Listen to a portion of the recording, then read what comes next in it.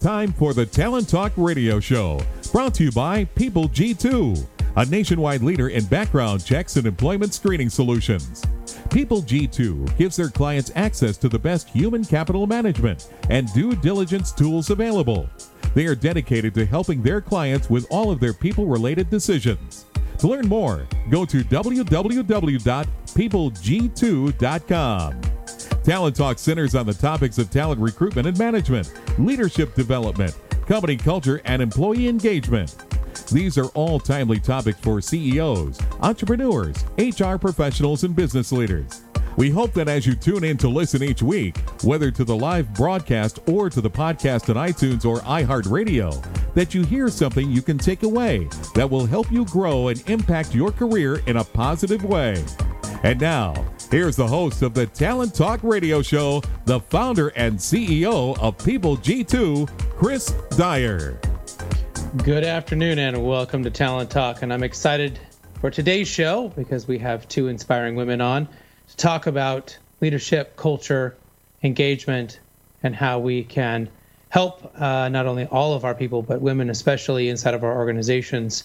You know, I have the privilege of meeting these remarkable people through my work inside of culture as a consultant, as well as being at shows and webinars, and of course that's been a lot of virtual lately, and really being exposed to their talent, their brilliance, their intelligence, and it's really my privilege to be able to bring the best of those people onto this show so we can have a conversation, so we can tell stories, and hopefully provide you with some insight, maybe some takeaway, something that you can use in your business, in your life, to get better, to maybe manage a little bit better, to be a little bit better leader. You know, that's usually the goal that we're always looking for, is how do we get a little bit better all the time, as opposed to maybe some gigantic, how do we completely change? It's usually works a little bit better when we try to get 1% better every day or 1% better this week.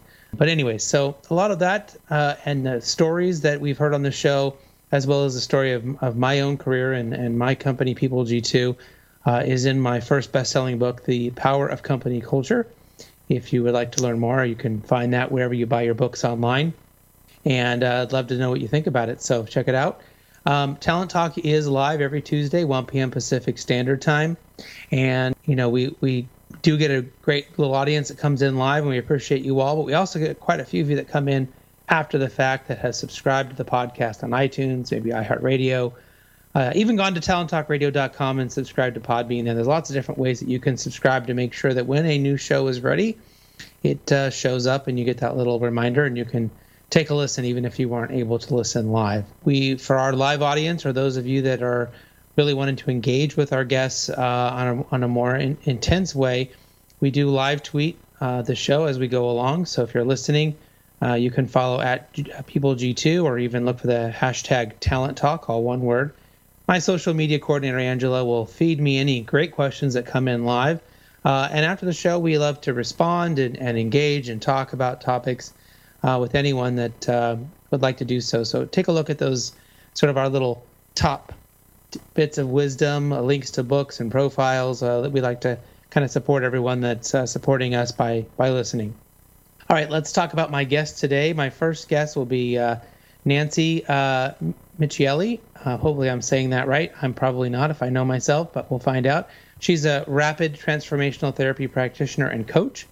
And then we'll bring in a guest who's been on the show before. She's no stranger to the program, Pattie Grimm, author, speaker, trainer, coach, and women's advocate. And her and I will be doing a webinar later on this month as well, and I'm sure we'll get to talk about that. But we'll get to her after the commercial break. But let's go ahead and bring in my first guest, Nancy. Welcome to the show today. Thank you. I'm very excited to be here. So tell me how bad I screwed up your last name. Let's start there. Maybe you can give me the correct pronunciation. So Michieli Michieli is the Italian pronunciation. So either or, I'm good with it. Good. Well, hopefully, I'll probably say it 3 different ways, so hopefully you're good with some variations. But so why don't you tell everyone a little bit about yourself, the work that you do, and maybe what else might be important for us to know, to kind of set up our conversation today. Sure. So I am a rapid transformational therapy practitioner, which means I use hypnosis in combination with coaching to help people mainly in the areas of anxiety and stress in the workplace. As well, I have 25 years of experience working as a project manager and leader in the engineering and oil and gas industry. And in my abilities to help improve myself in communication and connection with people, I'm also a certified sommelier. So I have experience in multiple different areas. Well, that's a mouthful. Hypnosis, project management, engineering, and a sommelier. So I think we have a few things to talk about. That's really fascinating. Where do you sort of spend most of your time and energy right now? So right at the moment, I'm actually still working full-time in the engineering world, doing project management for a private engineering company called Pattie Controls. And then I balance that time doing rapid transformational therapy with clients and the development of my new program called Love to Be Me, helping women find that fun, flirty, and fabulous version of themselves. Well, that's fantastic. Maybe we could, as you're kind of doing these different things, obviously you probably have a lot of impact on leaders, impact on employees. You probably also get to see and observe what great leaders do, right? What great employees do. What is your maybe key belief then around, what makes great leaders and employees? So one of the things that I truly believe that everybody intends to show up to work to try and perform at their best. And as leaders, our job is to help them remove the roadblocks so that they can perform at their best. Unfortunately, though, there tends to at times be lots of roadblocks in the way corporate structure works that prevent sometimes employees from doing their best and leads to then people having increased stress and anxiety. And, COVID is a really good example of how we all had to change the way we had to do work really, really rapidly, right? And so as leaders, our job is to help kind of facilitate our employees through that so that they can perform at the best. This is one of the things that I love about Scrum and Agile is the daily sprint meetings we have. And they're 15 minutes or less, and you only ask 3 questions. What did you do yesterday? What are you going to do today? And the most important question, where I find I can actually be valuable to my people on a regular basis, is what are your obstacles, right? When we share our obstacles, then we can all work to help them, change them and to deal with them, or sometimes just to empathize with them. There may be nothing we can do, but at least we can provide our support and empathy for them. So I sort of love that idea that you've brought here that, people do want to show up and do their best work. And often as leaders, what we need to do is, move mountains for them or clear away the rubble and find ways to help them. And so, sometimes it's so silly, like help them get their computer fixed. Maybe pull a project off of their lap for a week so they can really dive in and get other work done. I mean, sometimes it's just they need 10 minutes to complain and to vent to you. I mean, it really runs the gamut. But the more I find I'm doing those things, the quicker we move, the better my team moves, and the happier they seem to be. Does that sort of align with where you were going with that? Yeah, that's exactly what I believe. When I'm running big projects, I will do the same thing, and I call it my 5-minute meeting. And it's kind of like, and what I try and get my team to do is also focus on what is the one task that you're going to accomplish today, as opposed to sometimes we have these long lists of things that we need to do. If you can complete something fully from start to finish, that takes it off the list and helps move things as well faster and more efficiently. Yeah, absolutely. So maybe we should kind of talk then about alignment. I mean, we can go in all these different directions and we can talk about different tasks and we can, as leaders, we can help people, but often they need to sort of be align on what's the most important thing. Where do we go first? What needs to be done? What's the most important tasks? And how big are those tasks that we're trying to do? Are there important things that we should be thinking about beyond procedures and when we're looking at these sort of task-driven activities? Yeah, so this is really where I started to discover how people function at their best. So many years ago, I was running a turnaround in one of large oil and gas company. And typically you would take 18 months to plan this turnaround. Well, I had about 4 months, and we're going to have 1,000 people working for us. And we brought in a company, and I believe they're called AP Networks or AT Networks, who assess whether your company is ready to go for turnaround. And for those people who don't work in the oil and gas or petrochemical industry, it's really when we take the plant, shut it down, bring all the maintenance workers in, they pull it all apart, clean it all out, kind of like taking your car for an oil change or its regular overhaul and bringing it back. So in just a very massive scale. And the reason I only had 4 months to plan this is I was new to the role, and we had just come out of some other big turnarounds, and so our company really hadn't had enough time to put this preparation together. So what I did, I was recommended to hire this company, AP Networks, and what they do is they assess 2 different features. They assess all of your tasks, your procedures, your standards, if everything is prepared and documented. And then what they do is they assess employees' alignment against those procedures and standards. And so they gave us a rating that was like 50% pretty much of our ability to achieve, which meant in the oil and gas industry, we were going to probably be about $1 million every day of additional spend that we were not on time. And they were predicting it to be 8 to 10 days. And so I said to them, I'm like, okay, I don't have enough time to write everything down. What can I do? And they said, if you can get team alignment, you may be able to bring it up.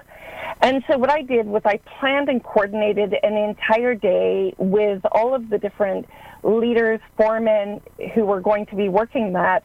And we spent 1 day, so 8 hours of bringing everybody together, and we just focused on alignment.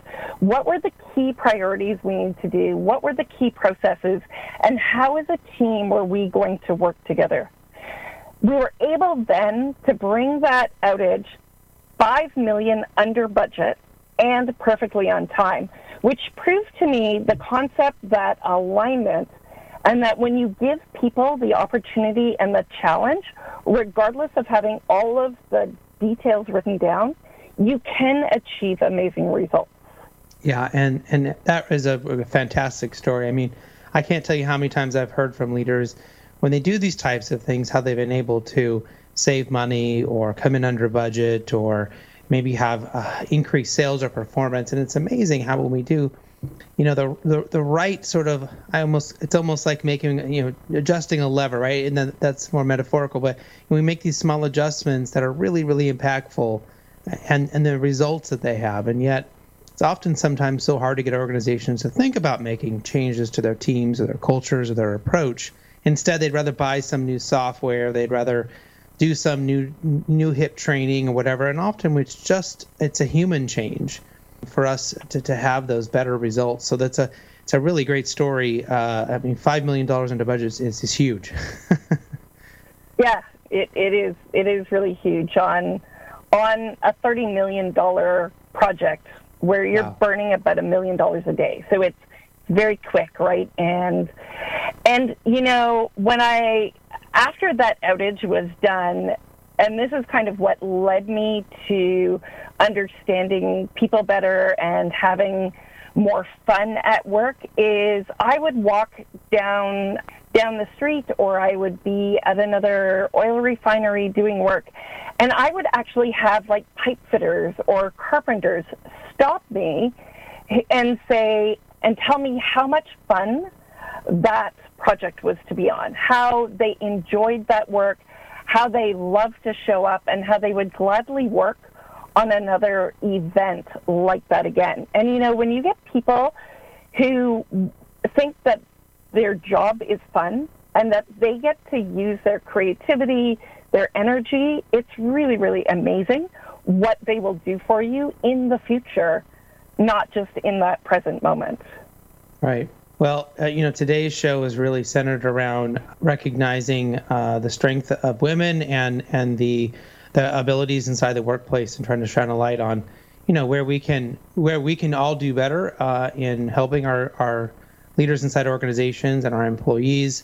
And I know you have this believe there's this importance around this concept of feminine energy, and before anybody takes it maybe in a different direction or defines it themselves, maybe you could kind of tell us what you think that means, and so we have the right framework here. So I have this philosophy of being a little less feminist and a little more feminine. And what that means is that both men and women have both masculine and feminine energy in them. So masculine energy are things like clarity, about driving tasks, very outward driving processes, where feminine energy more comes from the areas of creativity, intuition, and starting to trust those feelings inside of us that often we kind of push down. And I find that women in the organization try to be more masculine in their work and try very hard to follow typical historical corporate structures of we need procedures, we need planning, we need all of these very outgoing things. But because we're female, we actually have a lot of really good creativity and intuition in us. And learning to trust ourselves as women and bringing our feminine confidence and supporting each other in that process is really, really helpful. Because as a female, one of the things that I've experienced is not that men have stopped me from being successful, it's that other women feel very, very uncomfortable when I use things like intuition, like nurturing a team, like creativity, as opposed to driving from process and procedures and technical tasks. So do you sort of advocate for women to take those, I guess that the feminine energy that you define there, and to do that more? Or do you think that everyone, men and women, should be trying to use that part of their, because you mentioned we all have a little bit of both. So is it that we all should be thinking about that, or is that just a sort of a female-only focus for that definition?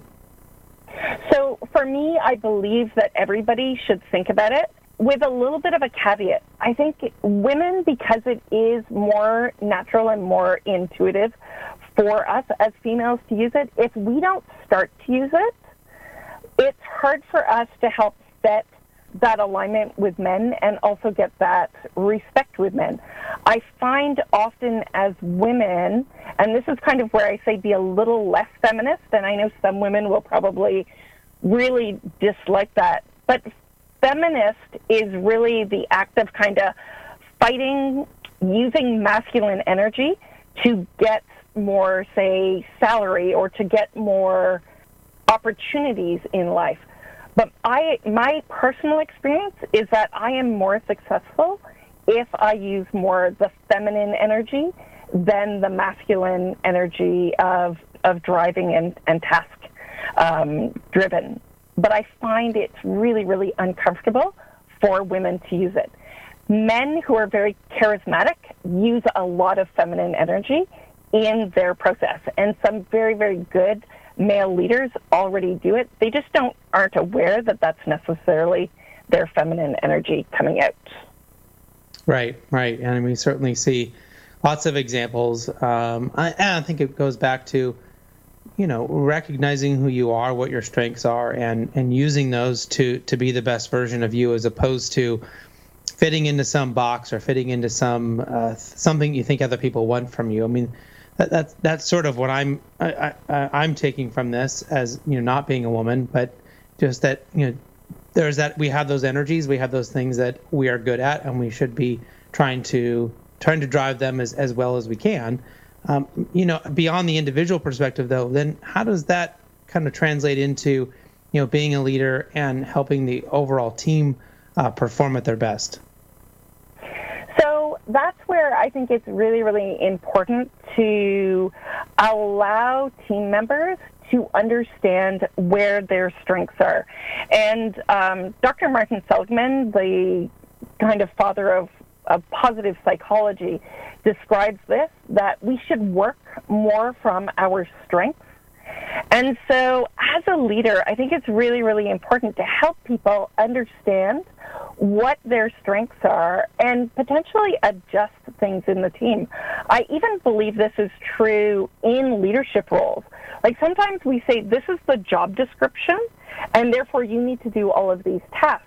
But sometimes maybe it's better to move one of those activities to some other position and switch an activity for that other position to the position that this other person has, because of their strengths and their ability to get it done better and more efficiently and enjoy it and just be in love with coming into work to do what they do really, really well. Right, absolutely. And that's, I think, really the crux of great leadership is when we can do what we do well, we focus on our strengths, and that we continue to have our people focus on their strengths. And even if they were really good at one thing, that does not mean we should suddenly try to start forcing them to do everything else. You know, we burn our A players out by, well, you're really, really good at these three things. You must clearly be good at this fourth thing. Can you go do that for me? And they generally will say yes. They generally will accept, and then they disappoint or they get really burned out because it takes so much effort for them to continue that level of being really, really good, because they're, it's maybe not an area of strength for them. So I think the more we can kind of put people in those positions, it seems like they do much, much better. I know you talked a little bit about hypnosis and your coaching. I want to make sure we talk about that for a moment. What are some of the things you're doing there to help people? So one of the things that I do, and I find this really fascinating with rapid transformational therapy, is assume you've got an employee who's really struggling. Like maybe there's just some habit, or they're really struggling that's preventing them to maybe either perform really well in the role that they're in, maybe interact with people. One of the things that rapid transformational therapy does is this is a 90-minute session where we use hypnosis, and I take that person back to understand what some of those blocks are. And a lot of times, those blocks have happened when they were children. And it's really, really amazing to me, especially when I work with a lot of women, how there are certain things where they won't speak up, or they're afraid of even public speaking because of fears of rejection, fears of being judged. And it's amazing how many of these things relate to something when they were really, really young. And so we clear those blocks, because when you look at things from an adult view of things that have happened in your childhood, you can go, you know what, that doesn't make sense anymore. But you don't necessarily know that it's there because it's sitting back in your subconscious. And then I work to rewire their brain with the vision that they want. So it's a really amazing tool to help have someone overcome things that are causing stress and anxiety in their life or performance issues. And then depending on the client, I may then work with them with some coaching techniques to be able to apply these new methodologies into their success that they want in life, or their opportunities to work better with people. And it's amazing how quickly people can transform when I do the RTT and hypnosis session, instead of just standard coaching or just standard sending them off for psychotherapy or any of those other beliefs and behaviors. So it's a really quick, rapid way to help people overcome these issues. Well, Nancy, it's been terribly fascinating to hear all the different things that you're involved in and your perspectives. We probably could talk for another 2 hours. There's so much we didn't even get to talk about. So maybe we can have you come back at some point and give us an update, and we can pick up where we left off. But I want to make sure that we give you the opportunity to let everyone know how they can find you, what's the best way for them to interact with you if they're interested in your work. So give us your contact details, or wherever it's the best place for people to reach out. So a couple of best places to reach out is my website at nancymichielicoaching.com. I also have a podcast called Love to Be Me, And Instagram is where I spend most of my time posting information and fun stuff on how to utilize your feminine energy. And for anyone who is, challenged when it comes to names, it's Nancy, traditionally spelled, but the last name is spelled Michieli, in case you want to try to find her website. Hopefully you can reach out. And again, Nancy, thank you so much for being a part of the show. Thank you very much for having me. All right, we'll bring our second guest in, Pattie Grimm, just after this quick commercial break. Imagine buying a newspaper and discovering that the news you're reading is 6 months old. There isn't much that stays the same for 6 months, and the same thing goes for background checks. In a time when so much outdated information is being passed around, it's good to know that People G2 offers something different. At People G2, we provide today's intelligence, not yesterday's news. Our value-added approach offers you a fully FCRA-compliant solution that includes up-to-the-minute information. By combining industry-leading technology with old-school human investigation, People G2 is able to give you information that is accurate right now, delivered quickly to our online system, or integrated with your HR system. So ask yourself, are you comfortable working with old news, or are you ready for a different kind of background check company? Visit peopleg2.com or call 800-630-2880. That's 800-630-2880 or peopleg2.com. Welcome back to the Talent Talk Radio Show. My next guest will be Pattie Grimm. She's an author, speaker, trainer, coach, and if that wasn't enough, a women's advocate. Pattie and I will also be hosting a webinar together later on this month. So if you're interested in learning more, you can check us out on LinkedIn. You can go to my website, chrisdyer.com, and find it there in the resources section. We're doing resiliency, agility, and grit, 3 critical skills to embrace change and thrive. And I'm sure we'll be talking more about all of that here very quickly. Don't forget you can subscribe to the podcast on iTunes, iHeartRadio, Stitcher. You can go to talenttalkradio.com and also subscribe there as well through Podbean. That way you can make sure that you don't miss an episode and that you can go back and re-listen to anyone who maybe caught your ear. So, Pattie, welcome to the show.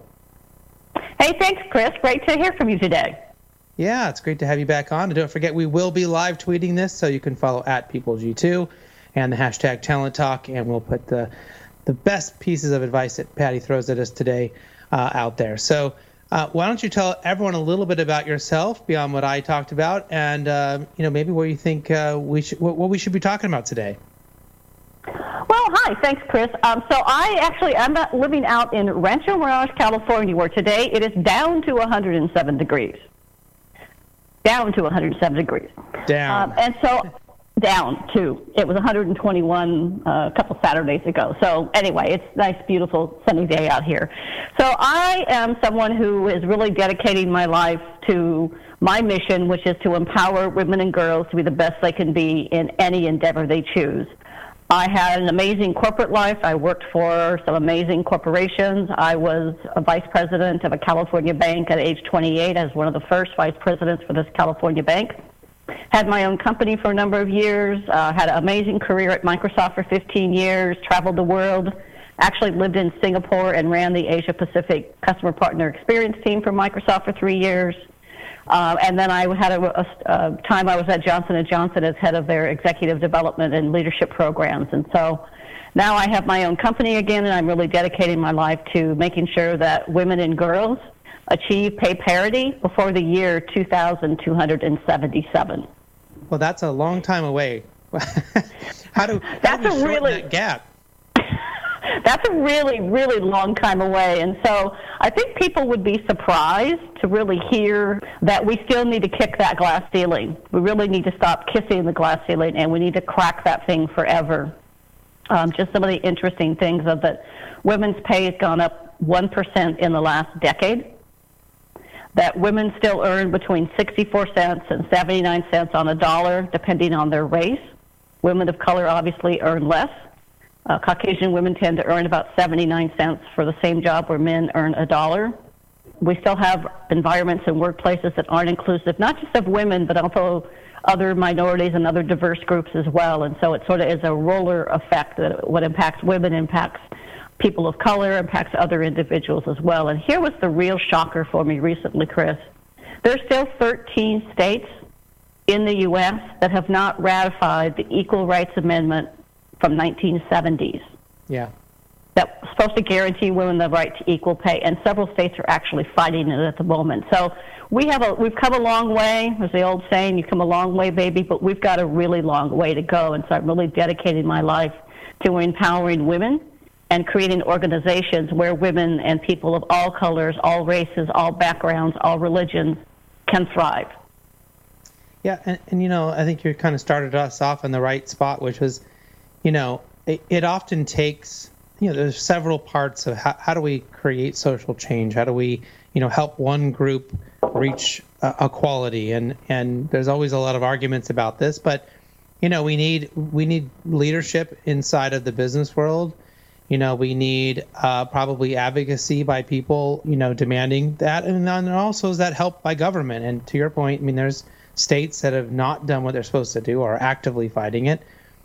Yet there are some good examples. There are states like California where, maybe they've actually said, you have to do that kind of stuff, or you have to stop asking for pay. Because I think a lot of this problem was women were already being paid lower. So then when they went to the next job said, well, what were you getting paid before? We'll give you a little bit more. But, so they weren't saying, well, what do we pay for this position?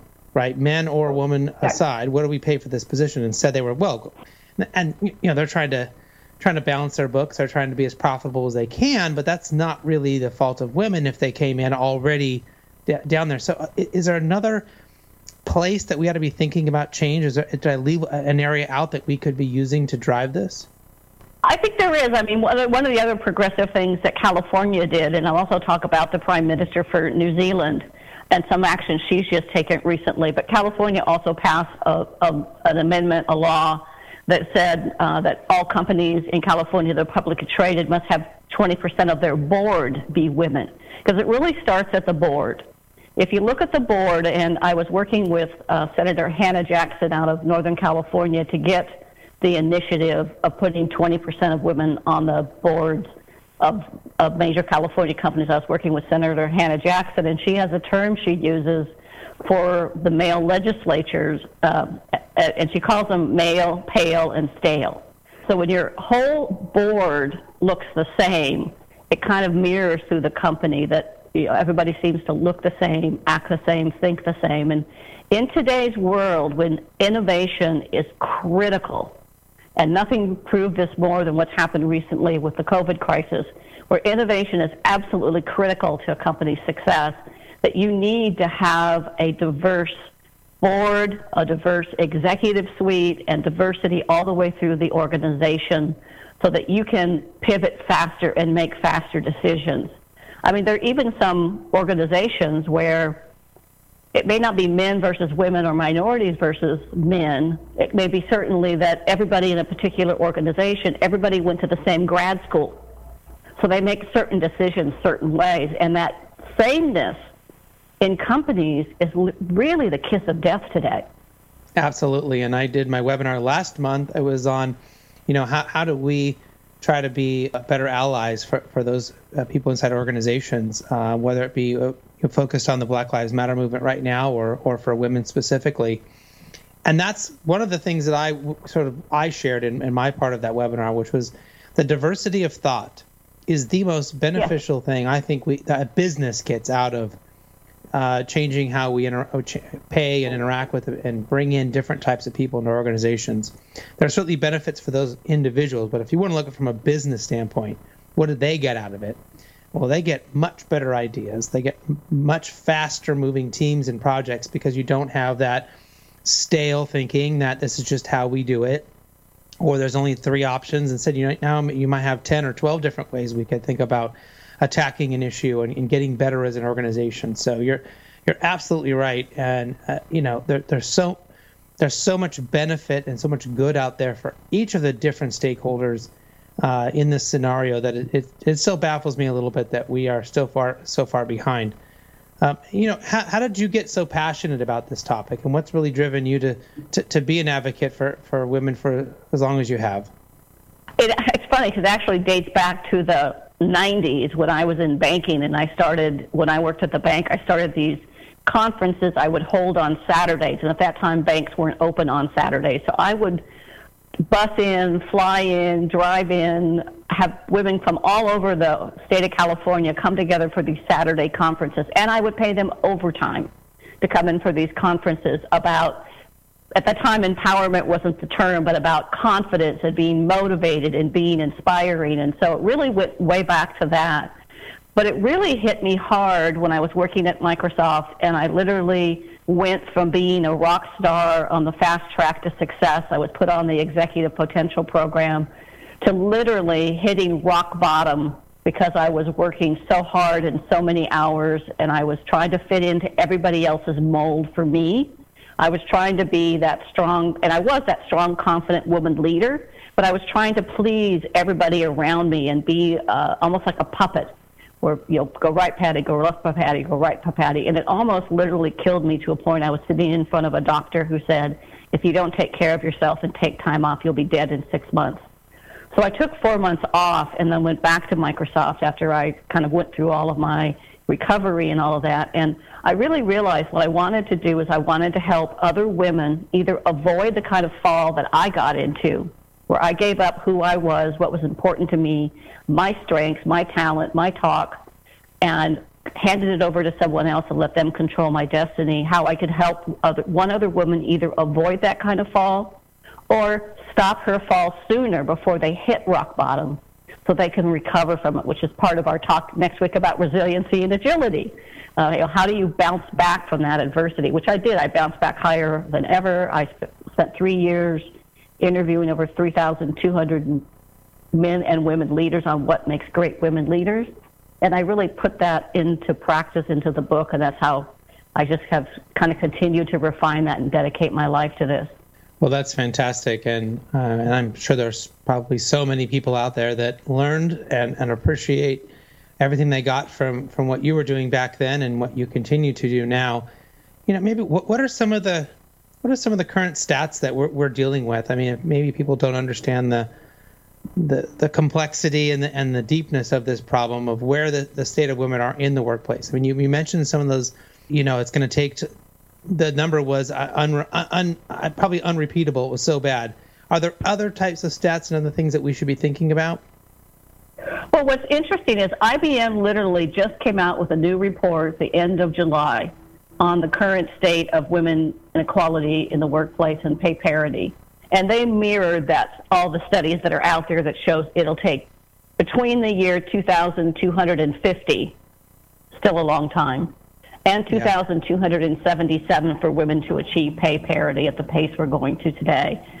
And I truly believe that we owe it to this generation of people, women, our daughters, our sisters, our nieces, our aunts, whoever, to leave this world a better place and to make that happen a lot quicker. Now, what's interesting is that, and I've cited this a couple times on my LinkedIn and Facebook pages, that when you look at the places where leadership is being the strongest during this COVID crisis, many of them are being led by women.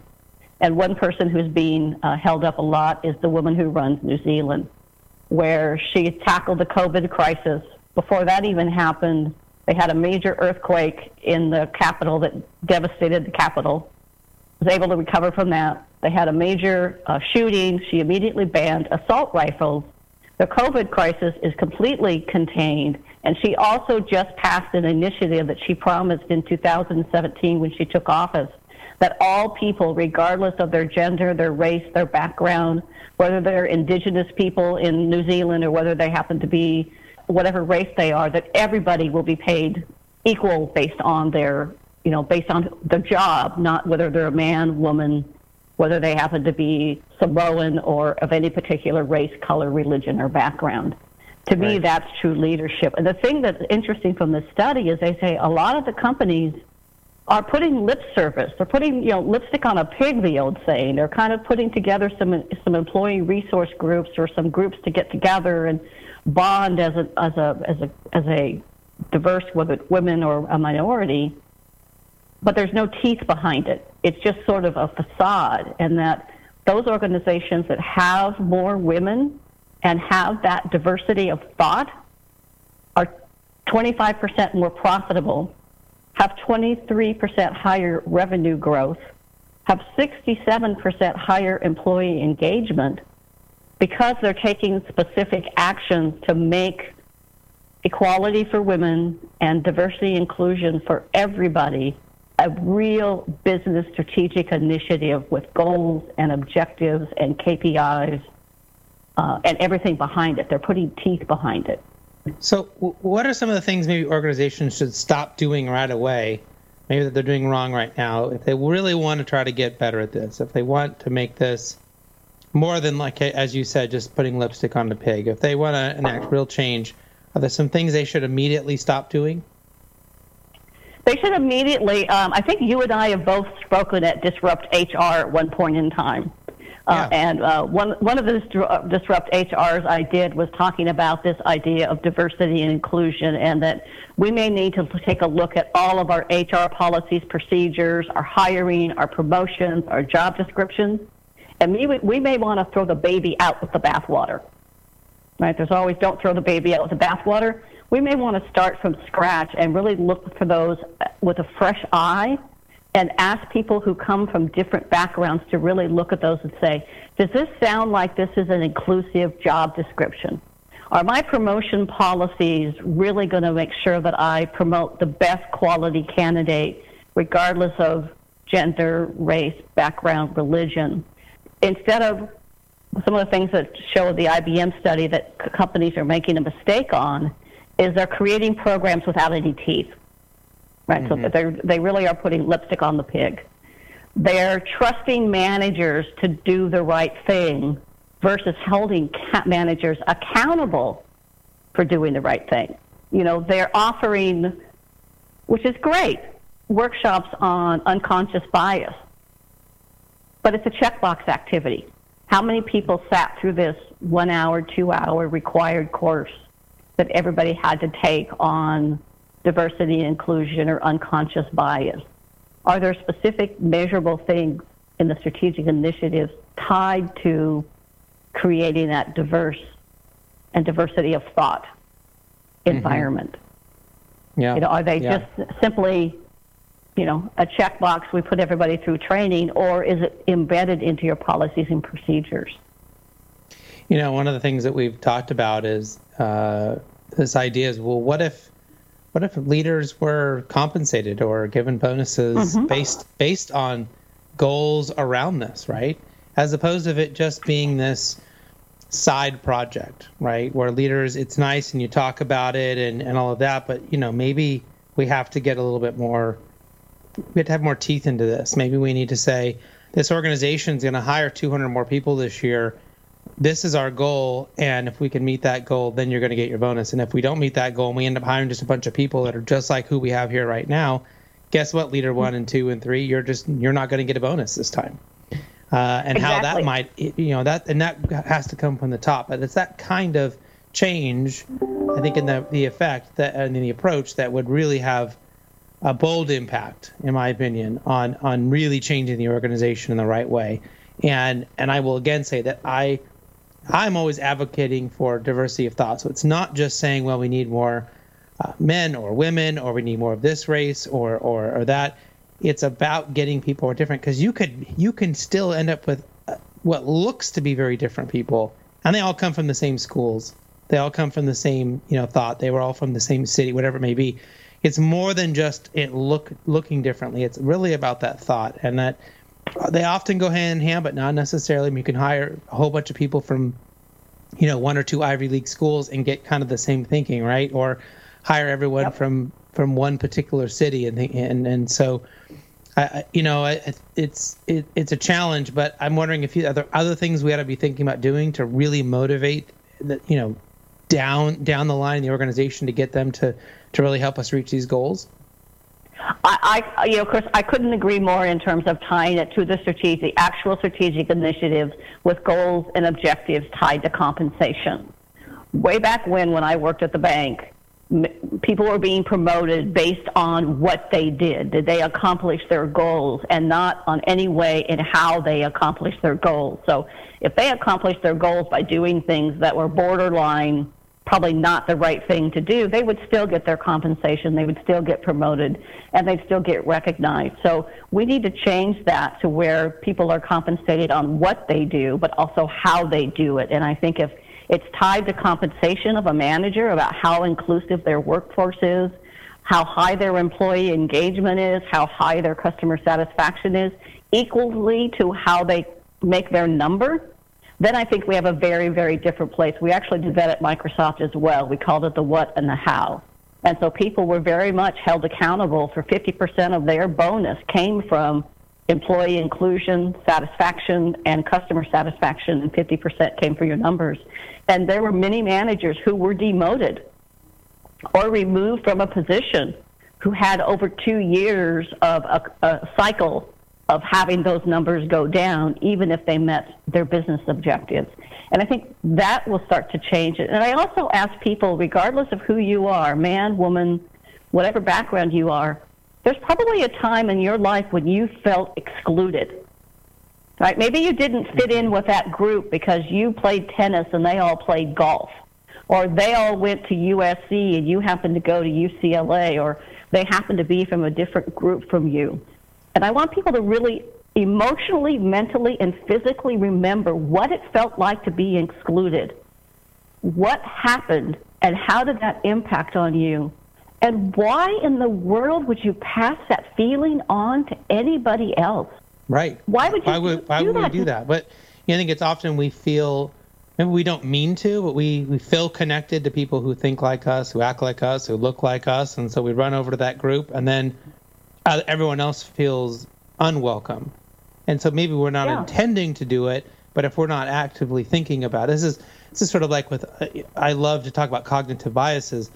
There's all these things that we're doing all the time that are screwing us up, and yet we do them all the time because they feel good, right? They tell us a story, they help us make decisions quickly, even if they're the wrong decisions. And so is it about being more aware, or is it, making sure we're thinking about people in that way? I mean, what's the solution? It's about being more aware and being even more aware of circumstances and things around us. How often is this pretty typical of, I want to say, people in California on the West Coast? A lot of times we'll say, "Hey guys, where do you want to, what do you want to do today?" We'll use terms like "Hey guys" versus "Hey team." And do we call that out when it's inappropriate? Right. I've been trying to stop saying "hey guys" for like 3 years, and everyone says it in California. It's like "hey dude," or it's "hey y'all." It's a thing, and yet everyone's saying it. And in the back of my mind, I'm like, I shouldn't be saying that, especially not in my work context. And as soon as you say it, it's like, okay, that thought bubble, I didn't mean it to come. "Hey y'all" is actually better and neutral, right? Over "hey guys." But and if you see something inappropriate, whether you're a leader or not, or you might be in HR, do you say something when someone makes a joke or makes a comment that's a little bit maybe not appropriate? I mean, even little things we say like, "Oh, that joke was off color." That could be offensive to people of color. Right. I mean, I've heard a lot of leaders say, "When we get back to work?" Well, haven't people been working harder than ever during the COVID crisis? Shouldn't we be saying "when we get back to the workplace"? So being so conscious, aware of the words around you, and then really putting programs in place with teeth beyond mentorship. Create programs where you create sponsorships, where a senior leader, man or whomever, actually sponsors someone who's different from them. And sponsors them in a way that they'll actually help get that person promoted within the company. It's pretty typical. The research still shows that men are promoted on potential. He has the potential to be a CFO. And women are promoted based on performance. And I'll share a story about a Chinese male friend in just a second. So we have to prove that we're ready for that assistant CFO level job or that smaller CFO level job in a smaller division in order to get that next bigger one based on the fact that we've already performed. When I was writing my book, I was sharing with a colleague, Rick Wong, who was a vice president at Microsoft and a good friend of mine. And I was sharing with him my book about how I always felt as a woman or women feel they have to work 150% to get noticed, to get a seat at the table, to get our voice heard. We had to work 150% to be eligible for that promotion. If the job required 10 characteristics and we had 9, were we really ready? But a man has 4, applies and gets it. And he said to me, Pattie, as a Chinese man, I feel the exact same way. Right. Well, we have a lot of work to do, and I'm hoping that it does not take until, I think, 2,777 or whatever horrible year you mentioned earlier, for there to be equality and better pay for women. But we all can do our part. We can call out things when we see them and trying to find ways to make it better inside of our own organizations. We can't cure the ills of society as a whole, but we can make a difference right now, right away inside our own organization, and our own reach, and our own network. I think everyone's just got to try. So how can people get a hold of you if they're interested in learning more? And we got to wrap it up here. I'm getting the cut it off signal from Paul. So real quick, Pattie, how can people get a hold of you if they want to work with you? They could email me directly at pattiegrimm@live.com, and that's Pattiegrimm@live.com. If they email me, I've got a few free things that I'll send them, including how to write a personal vision. But I want to just leave with one thought, if Paul doesn't mind. Go for it. I want people to remember that when she rises or when they fall, he does not have to fall. That if we all work together, we could make inclusive workplaces where women and people of color or minorities not only get a seat at the table, they have a voice at the table. Well, I can't agree with you more, Pattie, and I'm really excited about connecting with you, and we can do our webinar together August 19th, 11 a.m. Pacific Standard Time. Reach out to one of us, and we can get you the link to the webinar to sign up and get you on there. And then, Pattie, I look forward to having you come back. You're always a great guest, so thank you for being a part of the show today. Thanks, Chris, and have a super fantastic day to all. All right, thanks, everyone, for listening. Hopefully you've learned something you can use in your own career in a positive way. So until then, do what you love and show the world how talented you can be today.